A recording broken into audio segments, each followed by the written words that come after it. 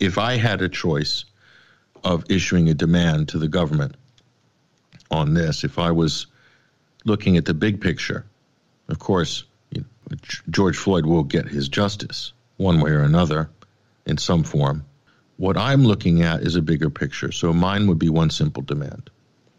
Metropolitan police forces, if you look at how they police, look at how they're behaving in public, how they treat people, they're coming out like a military force, okay? They are not adhering to the U.S. Constitution, not even close. It's not the same remit as a lot of America's sheriff's departments, because sheriffs are elected and sheriffs are more prone to observe the U.S. Constitution because they are elected by the people. That fits the policing by consent model more than you have. Why are police departments, metropolitan police departments, different?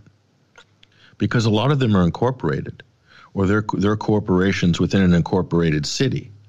So hence they have all of these statutory instruments, rules, regulations, laws. Okay, these aren't real laws. These are all statutory instruments. Okay, law enforcement, as opposed to what police used to be. We used to say protect and serve on their badges and on their cars. That's all been rubbed off now. Now they're like stormtroopers.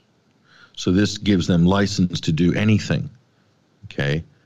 And which leads to the situation like we've seen with George Floyd.